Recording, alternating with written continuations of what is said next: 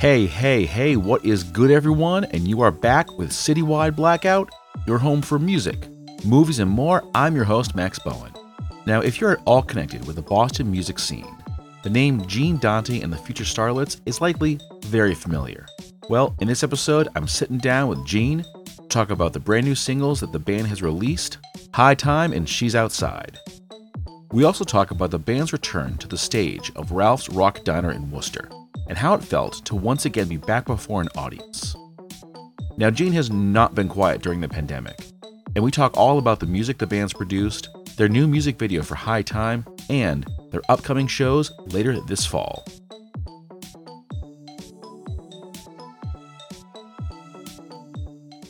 I am talking to a man who's really, really well known in the city and beyond, Gene Dante of Gene Dante and the Future Starlets. Gene, welcome here. It's a pleasure to have you on the show. Wow, thanks, Max. It's great to be here, and I am the one who is pleasured. Ooh, we're both pleasured. I like this one. All right. Well, there's a lot to talk about, certainly. You have a lot of new music coming out, a couple new singles that were recently released, and a really cool music video. But I want to start with the big thing, and that is that you recently returned to the stage. You played a show at Ralph's Rock Diner on July 30th in Worcester. Correct. And unless I miss my guess, this was actually your first live performance prior to the pandemic. I think your last one was February in Salem. I do my homework. I know things. Like, yeah. You're like, I guess that happened? Sure, I'll just kind of go with it. Was it? So, the question to you, how did it feel for you and the band to be back on stage again in front of people? I'm always nervous about that. I mean, people always say, "Oh, you can't be nervous," but like I'm always feel like it's like if you are you're riding a bike, and if you fall off the bike, you're going to get back up and go, and if you haven't written one in a long time, you're going to it's going to come to you pretty quickly. I understand there's that, but I also feel like much like an athlete, you need to keep exercising those muscles and keep everything moving so it doesn't atrophy. And that made me very nervous. We did do several rehearsals to get back up to speed. And also I introduced a little synthesizer in that show, which we're still working out how that's going to work out in our show. So I guess it was exhilarating, if you really want the short version. And it's for all those nervy reasons that it was exhilarating. Yeah. Now, do you usually play at Ralph's? I wouldn't, well, usually, I mean, I've played there a few times in my career. Actually, my partner, Lisa, and I, writing partner, business creative partner, criminal conscience, Lisa and I did a production of Hedwig and the Angry Inch there that was kind of space appropriate, I would say. So I'm familiar with Ralph's. I like to get out there more. I actually really kind of want to play several places that are not, Boston proper. That's the goal. Yeah. Now, in the past, have you had a chance to kind of branch out of Boston, play different areas or states? Sure have. We have. This band and I have traveled all the way to Los Angeles. We've played with Go-Go. We actually were on a bill opening for the band Orgy. We've played New York City a few times pre-pandemic. We will return once things are back to that atmosphere. And we've definitely played New Hampshire and Maine as well. And we will continue to do so because we love playing Manchester, New Hampshire, and we love getting out of state, and I think we've played West Hartford, Connecticut. We did a daytime show outdoors a while back. Yeah. So it's my goal. I don't want to just play one place. I like that because I feel like it can be very easy to get kind of stuck in the rut of playing like the familiar. You play like the same like 4 or 5 places over and over because it's where your friends are, it's what the place, the owner. But I think it's equally important to get out of that rut to experience kind of new things. Well, especially, I mean, if that's what you want to do, like you want to get if you're having fun and you just like playing at your local place or whatever, there's nothing wrong with that. But if you want to get your music out there, part of it is playing shows. You also need, some kind of online support or something, where there's awareness about your playing and your music and things like that. It used to be called radio, and but now it's diverse. There are other channels that people are plugging into, and then you hope that people say, "Hey, what do you know? They're, some kind of predictive ad just told me they're playing in our town in a month." Nice, nice. Now, are you getting back into shows like full force now that this is an option? We're being very cautious. The next show we have booked right now will be October 1st in Salem, Massachusetts. At one of my favorite places is Koto, and but the show admission will be requiring proof of vaccination or a recent negative COVID test, and you will have to be masked the entire time being inside. And actually, so will I. I have the band and including the singer have to wear a mask. So that will be a fun challenge. But here's the thing: if it's good enough for anyone else to wear a mask, I can wear a mask. And if you think I can't project through a thin piece of gauze, you got another thing coming. I know all too well that yes, you can. You could probably project through a brick wall, sir.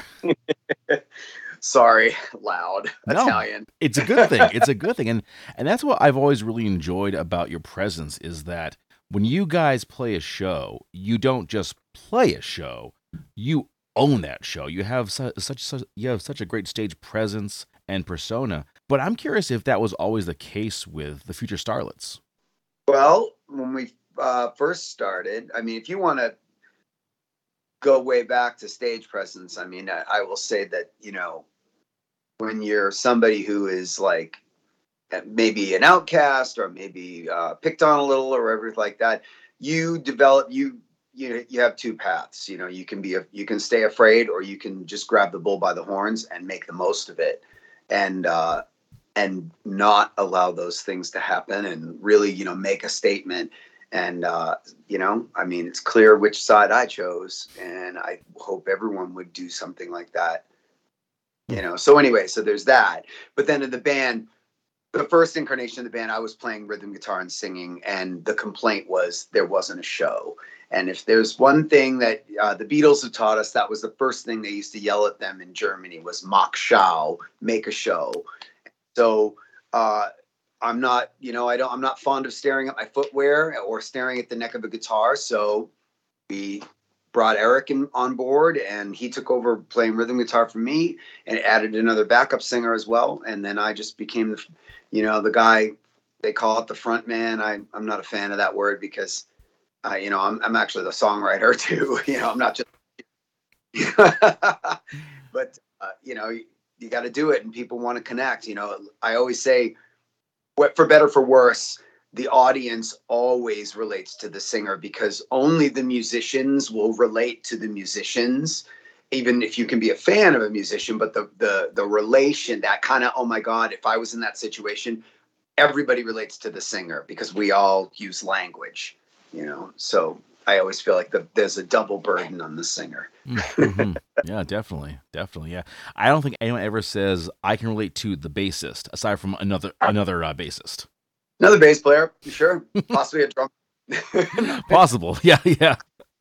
Definitely. The bass players are so, people, they get a bad rap, but man, they are often the coolest guy in the band. Right.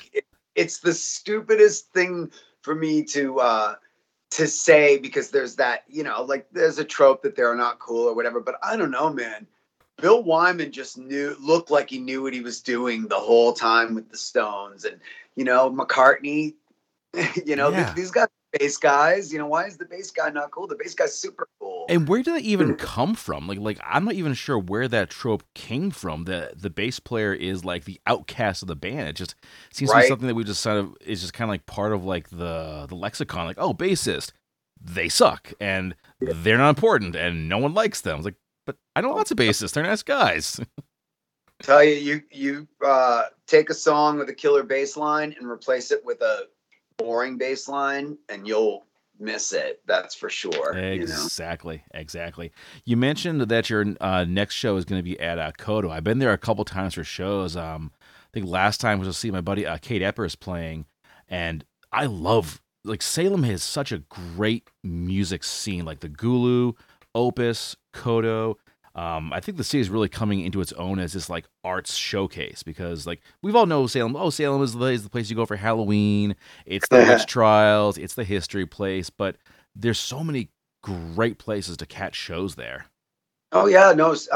Salem is a really great town to hang out in, and if you're a local but you don't want to be a tourist, like go other times of year, man. That's a great place. I saw what was it? There's like a brewery or something and say, oh darn it, I forget the name of it. They had my friends' bands played there and it was so cool. I was like, there's just I wish I remember the name. Oh, maybe we can insert it. Yeah. But anyone from Salem, if you happen to know the place we're referring to, get at us on socials and let us know what the hell it's called. Yeah, right. I mean, it was a great time, but yeah, Salem, I just love it. I love it all the times a year. I tend to stay away, so October 1st might be my last time there until Halloween's over, just because I know it gets mobbed. But. It does. And after everything that we just went through, the idea of being in a mob scene is like, yeah, this seems like the exact opposite of everything we were told, like, not to do. Right. Exactly. Yeah, but and I've actually been to Salem a couple times for Halloween, never on Halloween, Lord no. Right. But yes, around it, and it's fun. I mean, like pre-COVID, It was so much fun. And one of the more fun things was actually not the costumes, which were awesome, but there's one guy who would walk around with this sign on his back, and he was one of those like religious types, basically listing everyone who was like going to hell. It's basically everyone. Like, so hell's crowded now, huh? Space is a premium. Or depending on who is on that list, it might be the cool place to be. Right. Trust me, it is the cool place to be because it's like me, all my friends, like, wow, that's so heaven's quiet, isn't it? Yeah, no need. Exactly, man. All right. So let's talk about the new music. You recently released 2 singles. She's Outside back in July and High Time recently. Both have such a cool sound, and I think very much epitomize what Gene Dante and the Future Starlets are like all about. But how would you sort of define who you are? That's always a good question because do we even see ourselves the way other people see ourselves? But I mean, I would define us as we're definitely a rock band. We have our fingers dipped in pop, in art rock, and just like the heavier side of rock. But yeah, I mean, people always say there's the Bowie influence. You bet, absolutely. I mean, who hasn't borrowed a little from him or been had a little gold rubbed off? But there's all, like there's that whole early 80s art rock bands or British, bands that would come over. There's definitely an early 70s glam rock element to it. And then there's, like there's our own stuff. Like, I mean, you can hear some of the country redneck roots of our rural pasts that some of us in the band have, and it comes through in the music. You can also hear our love of, really elitist synth rock, like, so I would say that we're definitely, we're a rock band with those, fingers dipped in glam, synth alternative and pop. So when it comes time to write like a new song, when it comes to like, how it's going to sound, does it sort of depend on like what your mood is or how you're feeling at the moment in terms of what you want to hear? The best ones will always come out of emotion. It's just the nature of the beast. It'll be or I should say the strongest ones, whether that emotion is, and let's face it, really something painful, because all great art comes from suffering. Nothing considered great art came from a comfortable, life, right? So it's usually something out of sadness, hate, or anger. That is the best. But I would say that, songs come to you. I learned a long time ago not to censor myself. And what I'm really hoping that all the bad songs I was ever going to write, I already wrote them. and now I'm moving on to more mature stuff that's still catchy and not, what do they say, inaccessible. I can't stand that, because if something's inaccessible, it's just a nice way to say it sucks. Like, yeah. But I would say that sometimes I'm fortunate that, when I hear white noise, like the shower running or, my air conditioner, a melody will pop into my head and I immediately record it. And then I figure out what I'm going to do with it. Or sometimes I'm just jamming away on my guitar and I hear a chord progression I like and I record that and I use that later. And sometimes I literally dream a song. Like I'll have a song in my head in my dream, and I have to, when I wake up, I immediately have to like start singing that melody. And I've had it happen a lot. And I think if anyone ever has that happen, they should immediately when they wake up, record that right away, because that's like a message, Yeah. I've heard that a lot of artists keep like a notepad or the cell phone these days right by the bed. So if they have a dream about a song or wake up with an idea, they can immediately grab it before it flies out of their head. Absolutely. It used to be paper, and I still have a wads of paper in a notebook that have all my little scraps of ideas. So if I ever feel the well drying, I can go back and see if there was actually anything good there. But when the muse, speaks, you must listen. You must act, you must follow, and that's the way it is with anybody creating. Like I don't ever want to sound like I'm like some brilliant songwriter that architects this giant opus, orchestra thing. I can't. But if you're creating anything, you're like, just trying to decide what the landscape of the front yard that you have is going to look like. Or if you're creating, you're in science and you're solving problems, like you got it. When the muse strikes, you got to follow it, because that's creation. Exactly. Sorry, did I just ramble? No. I like that, because that's a very authentic response, because you're right. I mean, creativity doesn't have a structure. It doesn't have a formula. It's just random. Like I could see you being in a Target one day, and just like you have an idea and you start singing it like into your phone, because like you said, when the muse hits, you gotta capture it. You really have. That's so awesome. Well, I'll run out to the car, keep like humming it quietly, hoping nobody hears me, and then oh yeah, dude, it happens, right? If you're lucky, you hear a fragment of something else, and it branches, and it triggers something in your head, sometimes, or a phrase somebody's saying as they walk by, Oh yeah, you just never know. It's almost like random spots, honestly. Speaking of like stories, High Time certainly has a very powerful story. This one being all about showing Narcissus the door and removing like the bad seeds. Now, reading about this one, it says that it's your signature style of self-care. I'm curious how that came to be and how it's kind of helped you.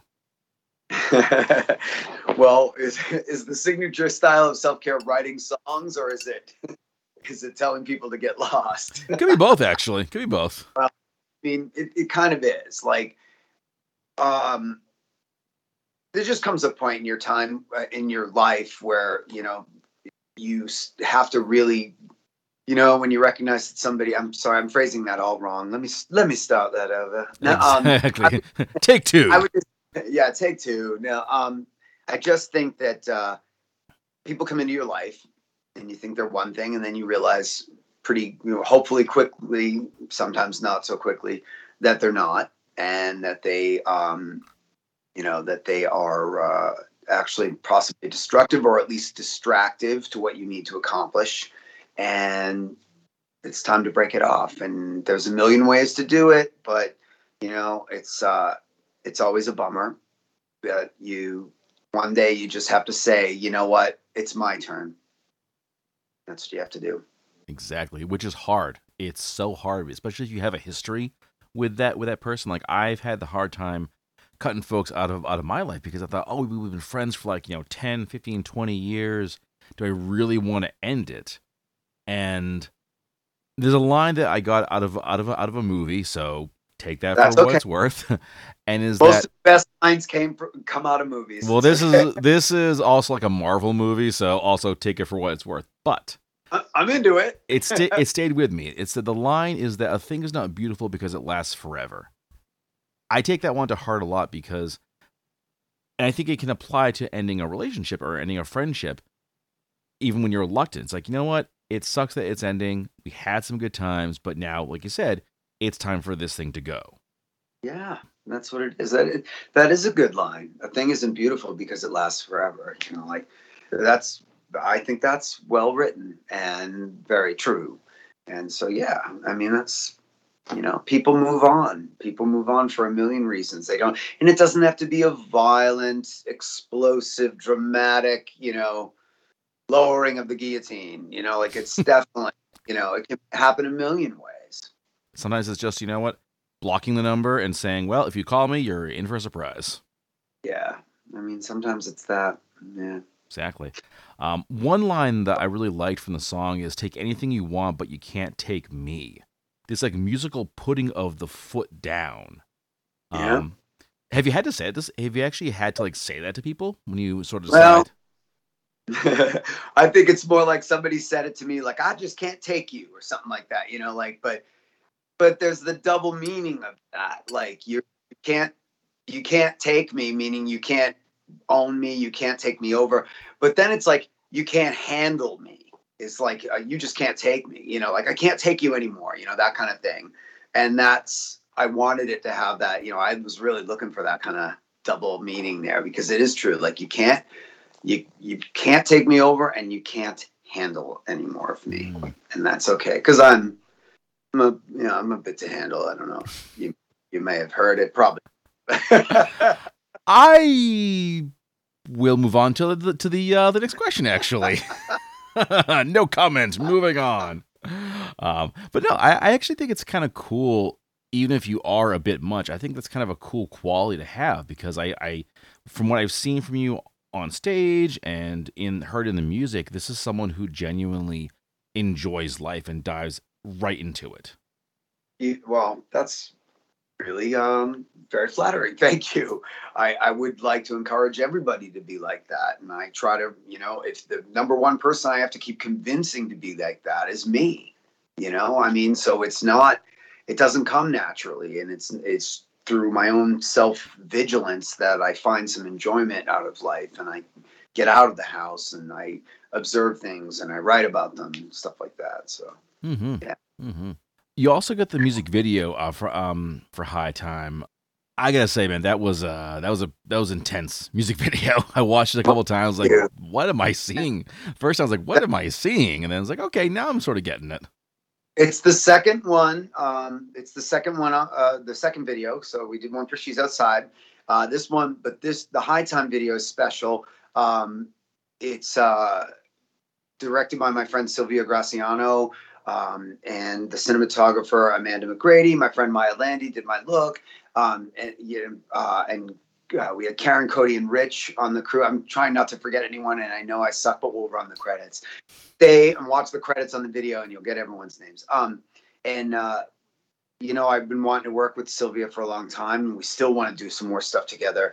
And so I asked her, I said, well, maybe we should do a music video. And so she put the team together, and we did it like safely, socially distanced with masks until we had to film. Everybody was great. And it took us about a day to film it, and then got edited. But yeah, that whole look and everything in that that's like the Silvia vision with Amanda. I mean, I don't know how that partnership works. I'm trying to learn myself because I love the directing part as well. But yeah, I love that video. I'm glad you like it. She did an absolutely amazing job. I mean, like, I'm not familiar with her work, and I will definitely change that. But I was like, it was so powerful, and I think it had a very, not a creepy vibe, but it had a bit of like a horror movie tone to it with lighting and the angles and the emotion too, especially on your face. Well, it's funny you should say that because Silvia definitely is a horror aficionado, I will say. And we actually want to do a horror movie together. So, and I think we will do one together, which is great. But yeah, the ideas and everything. I mean, that's why I had to work Yeah. there. And you say that this thing took like a day to shoot, and the whole thing's, I think, like 3.5 minutes long, give or take. That amazes me. It's like a day for that. That's amazing. The Oh, amount of work. well, a music video, it's you would think it would be shorter to film, like if you're like when you're filming television, but the cuts are so tight that you don't want to keep cutting back to the same thing. That would look horrible. So you always do shots that are, you do a wide, you do a narrow, everyone gets a close up, then there's a close up of the instruments. It really is to provide a lot of variety for the eye to catch. And then this video also was a lot more than just the band playing. There was that whole the mannequin story and everything like that, and that was setting those wrangling mannequins. Rich Burns, thank God for you, but seriously, that's the worst job. Transporting and wrangling mannequins is the worst job in the world. It like no, you know what I mean. It's way more work than you think.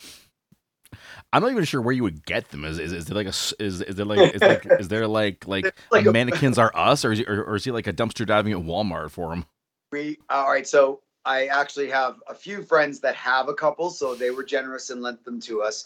And then I believe there's a movie rental place out in like Worcester, and that's where we Sylvia found, and they were able to rent us a bunch more.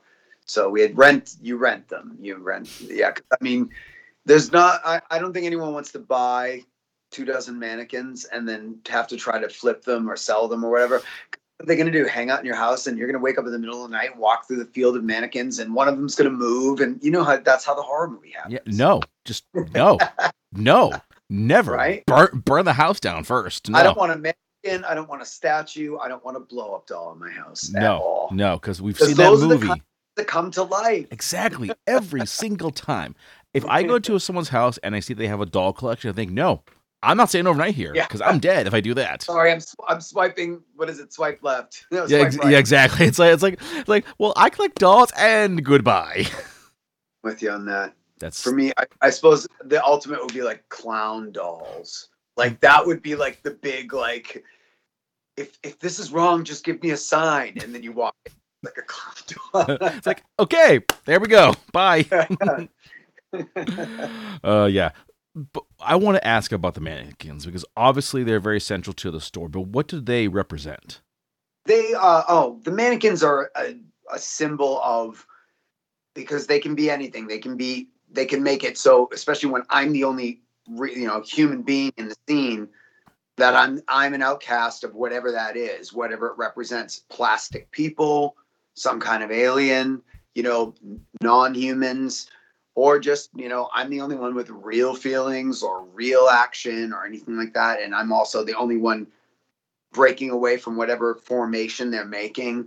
So they symbolize kind of like, I would say like just the force, any kind of force that you're opposing. But there's certainly a mindless crowd would always come to mind. Yeah, definitely. Like, in seeing you just like in the middle of the crowd of mannequins surrounded by them, it's like that Doctor Who. This is like Doctor Who episodes where there's killer mannequins, right? I mean, I think they've done it a few times. Yeah, there have been 14 of them, so God knows they had to recycle one or two things. Hey. I mean, if it works. It works. I mean, like, I'm still a fan. Are you kidding? I'll watch that thing until the day. We're going back and watching. One of my besties and I are watching the Sarah Jane Adventures just because it exists in the Doctor Who universe, and we want to see how they've connected it. Like, okay, so I kind of feel like we're watching like Goosebumps or something. And all right. Age. I remember those days fondly. So moving on from mannequins, because holy creeping hell, no. Yeah, we've had it. Actually, what? Before we do that, though, I do want to ask, like, when it came to planning this, how did you like to storyboard the video? This one I didn't have to. Sylvia, I believe, did one, and just kind of mapped out what she thought was a vision, and I remember it being, not overly complex, but the idea of the shots of the circle of mannequins around me, and then the idea of me walking through the, through the maze of them when they're all dressed up at the end like she definitely had shots that she wanted to accomplish and a palette that she wanted to work in. So, but yeah, luckily that's the best part about having someone else direct is they do that. You know, they have the vision. You know, not because I'm lazy. I'm just you know, sometimes I don't have the idea. You know. Yeah. Hey, and there's nothing wrong with like diversifying. Nothing wrong with saying, okay, you do this, I'll do this. Correct. Let's talk about the new album. This is coming out in the fall.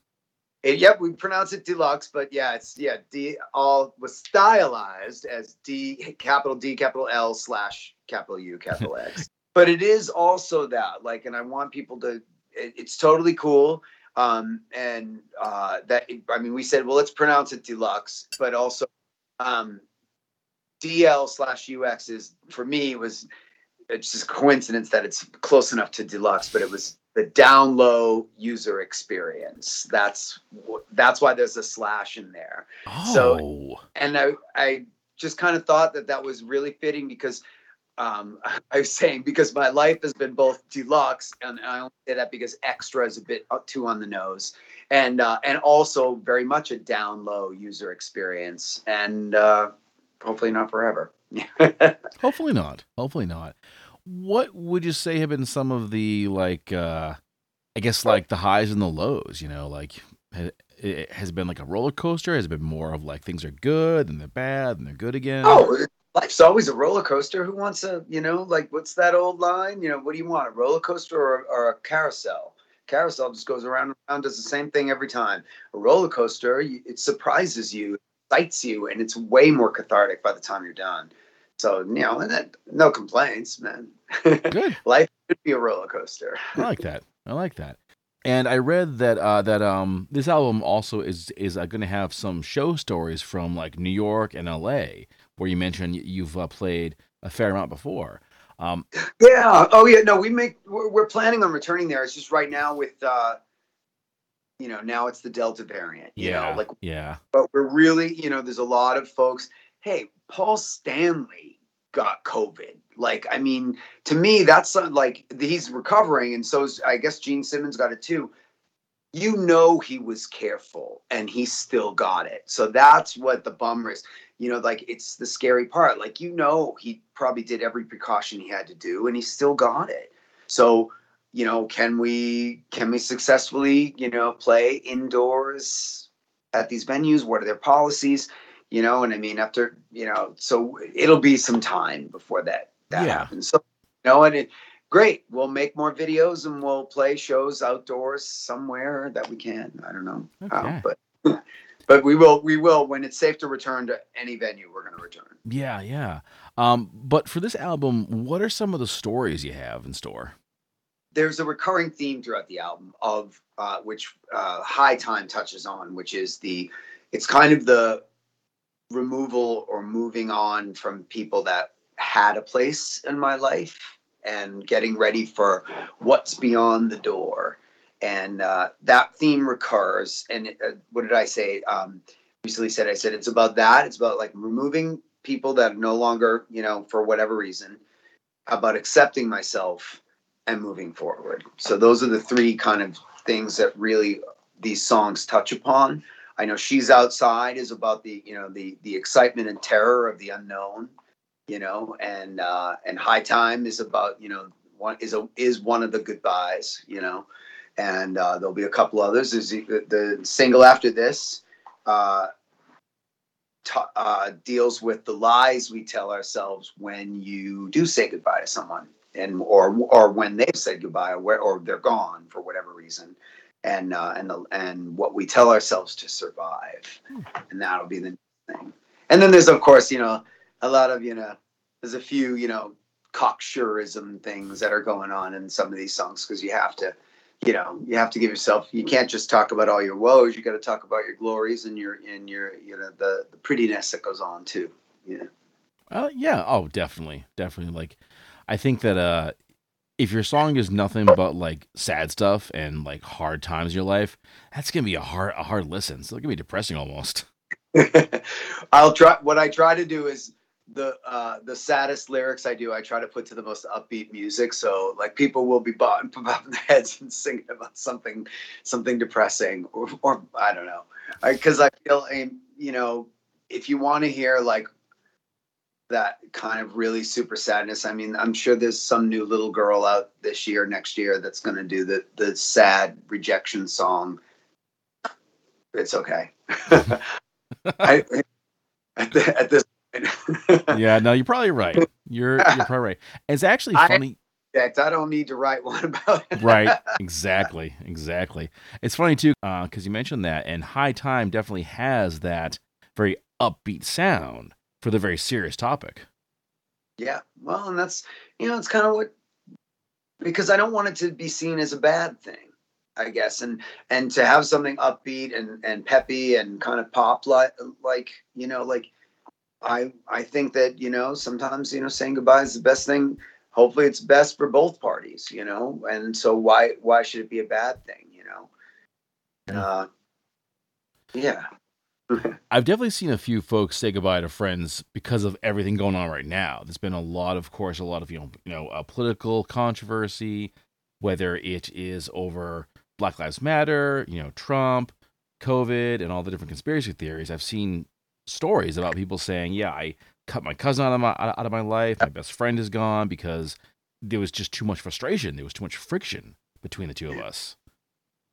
Yeah, no, yes, there's been a lot of that, and it's rough. I mean, it sucks because there are, you know, even myself, I have people where I'm like, oh, I can't be listening to you with this anymore. I just can't.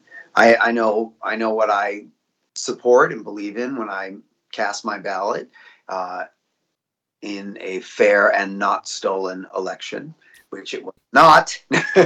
But yeah, it's a bummer, and people will cut people out of their lives, and it's really too bad because it's too bad that people that we vote in, get paid by us, and everything are, you know, certain parties are backed by certain media outlets that, you know, just pump out whatever they want, and there's no accountability. Mm-hmm. And I'm speaking about Fox News in particular, and all their shitty spawn that have happened, like OAN and everything like that. The snark in reporters' voices happen over time because they can get away with it because we don't have the fairness doctrine in place anymore. They can't. They're not bound out of fear to report just strictly and the facts and not give a little slant in their voice, you know. And now, without the fairness doctrine, let's face it, and you know, there's so many channels that are just unchecked. I really just mean Fox News, though. Yeah, I agree. I agree. You know, we talked earlier on about the different styles and elements to your music. For Deluxe, will you be going in any kind of new directions musically?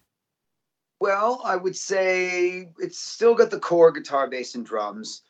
We've definitely experimented a lot more with synthesizers and piano, which I love. I love having guest piano players on. So we got some piano on some stuff. I played a little, and John played some as well. We definitely did. There's a few songs which were move away from the full band arrangement. We did that on purpose to give like a little kind of like mellow piece dips in the record, so it's not just rock and roll guitars in your face, you know. And so I would say, yeah, and I know that I would say it's more arrangement and production styles that I'm experimenting with. I'm definitely not trying to like we're going to reproduce the Ethiopian sound or something. Like I have no interest in that. Sting's done that, and he's the king of that, or whatever. But I mean, for me, I'm going to continue to produce and, you know, write and release and produce the songs that come to my head wherever they are. And if I hear a djembe in my head, we'll put it on there, but I probably can't be convinced to add one. Yeah, that would be an interesting fit. I think that'd be a very interesting fit for you guys. But hey, you never know. Maybe it'll be like in like accordion thing next time. Right? If I have a dream about it, look out. Oompa music. Oompa. Oh, hey, there you go. A little oompa, a little glam rock, a little Bowie. We're gonna play the beer gardens of America. They're outdoors, so Yeah. it's an outdoor. It's safe enough. Yeah, I like that. That's a good concept. I definitely look forward to the rest of the album, because what I'm hearing with High Time and She's Outside, it's just like, it's kind of funny, because when I first heard High Time, I thought, this is Gene Dante. This is your sound. It's that punchy, it's that glamorous, it's that, but that upbeat tone too. Oh, thank you. Wow, thank you very much. I wasn't sure how. I just knew it was a catchy song, and I wasn't sure how it would get received. But The thing I was really curious about, and I hope this doesn't sound too much like I'm trying to like kiss your ass here. Yeah. just a little bit. But you guys have certainly been, I would say, a staple in the Boston scene for a long time. You know, a lot of folks know who Gene Dante and the Future Starlets are. I've seen you play a couple times. But do you ever think about like what your impact or maybe what your legacy is in the Boston music scene? If I get my name on some plaque somewhere, that's really nice. It's definitely not necessary. I'm flattered that other musicians know who I am, for better, for worse. I'm hoping it's for better. I know I've definitely in previous years, I know that like a few young, really female singers are like, I'm gonna borrow from you. I'm gonna do that, and I love that. So if anyone feels like they can, get up and do something, it doesn't even have to be in a band because I'm doing it.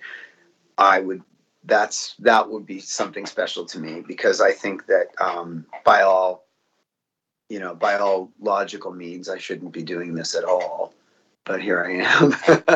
So yeah, I mean, but I don't really. I figure history makes those decisions for you, right? So if I can just play some music and have a few people tell me they enjoy it, that's great. Really, it stops there. But history will decide who made big impacts and what they influenced and things like that. And I'm 100% okay with that. Excellent. Well, Gene, this has been a great time. I'm glad we finally got to sit down and talk about the music and about the process and about your history too. And for the folks at home, you go to Gene Dante, GeneDante.com. You'll find all of his stuff there. Follow his socials and look forward to Down Low User Experience out in October. And then October 1st at Kodo in Salem. Vaccination proof required or a negative COVID test. Masks required. Do it. It's going to be an awesome show. And I hope to see you all there. And Gene, we'll definitely be talking soon. You got it, Max. Thanks so much for having me. Have a great night. And you too. Hey guys, what's going on? This is Brian Murphy from One Time Mountain, and you're listening to Citywide Blackout with Max Bowen. Rock on.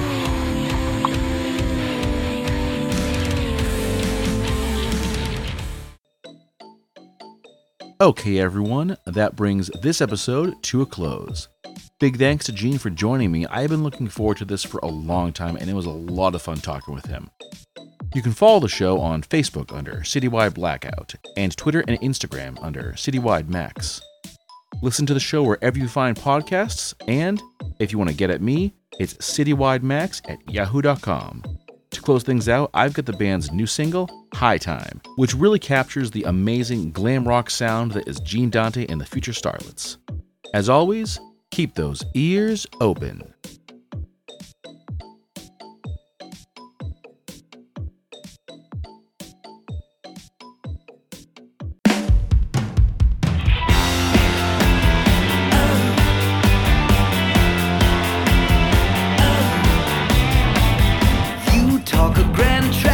Design while co-opting all things mine. I'm wearing you down uptight. I'm wrong, you're always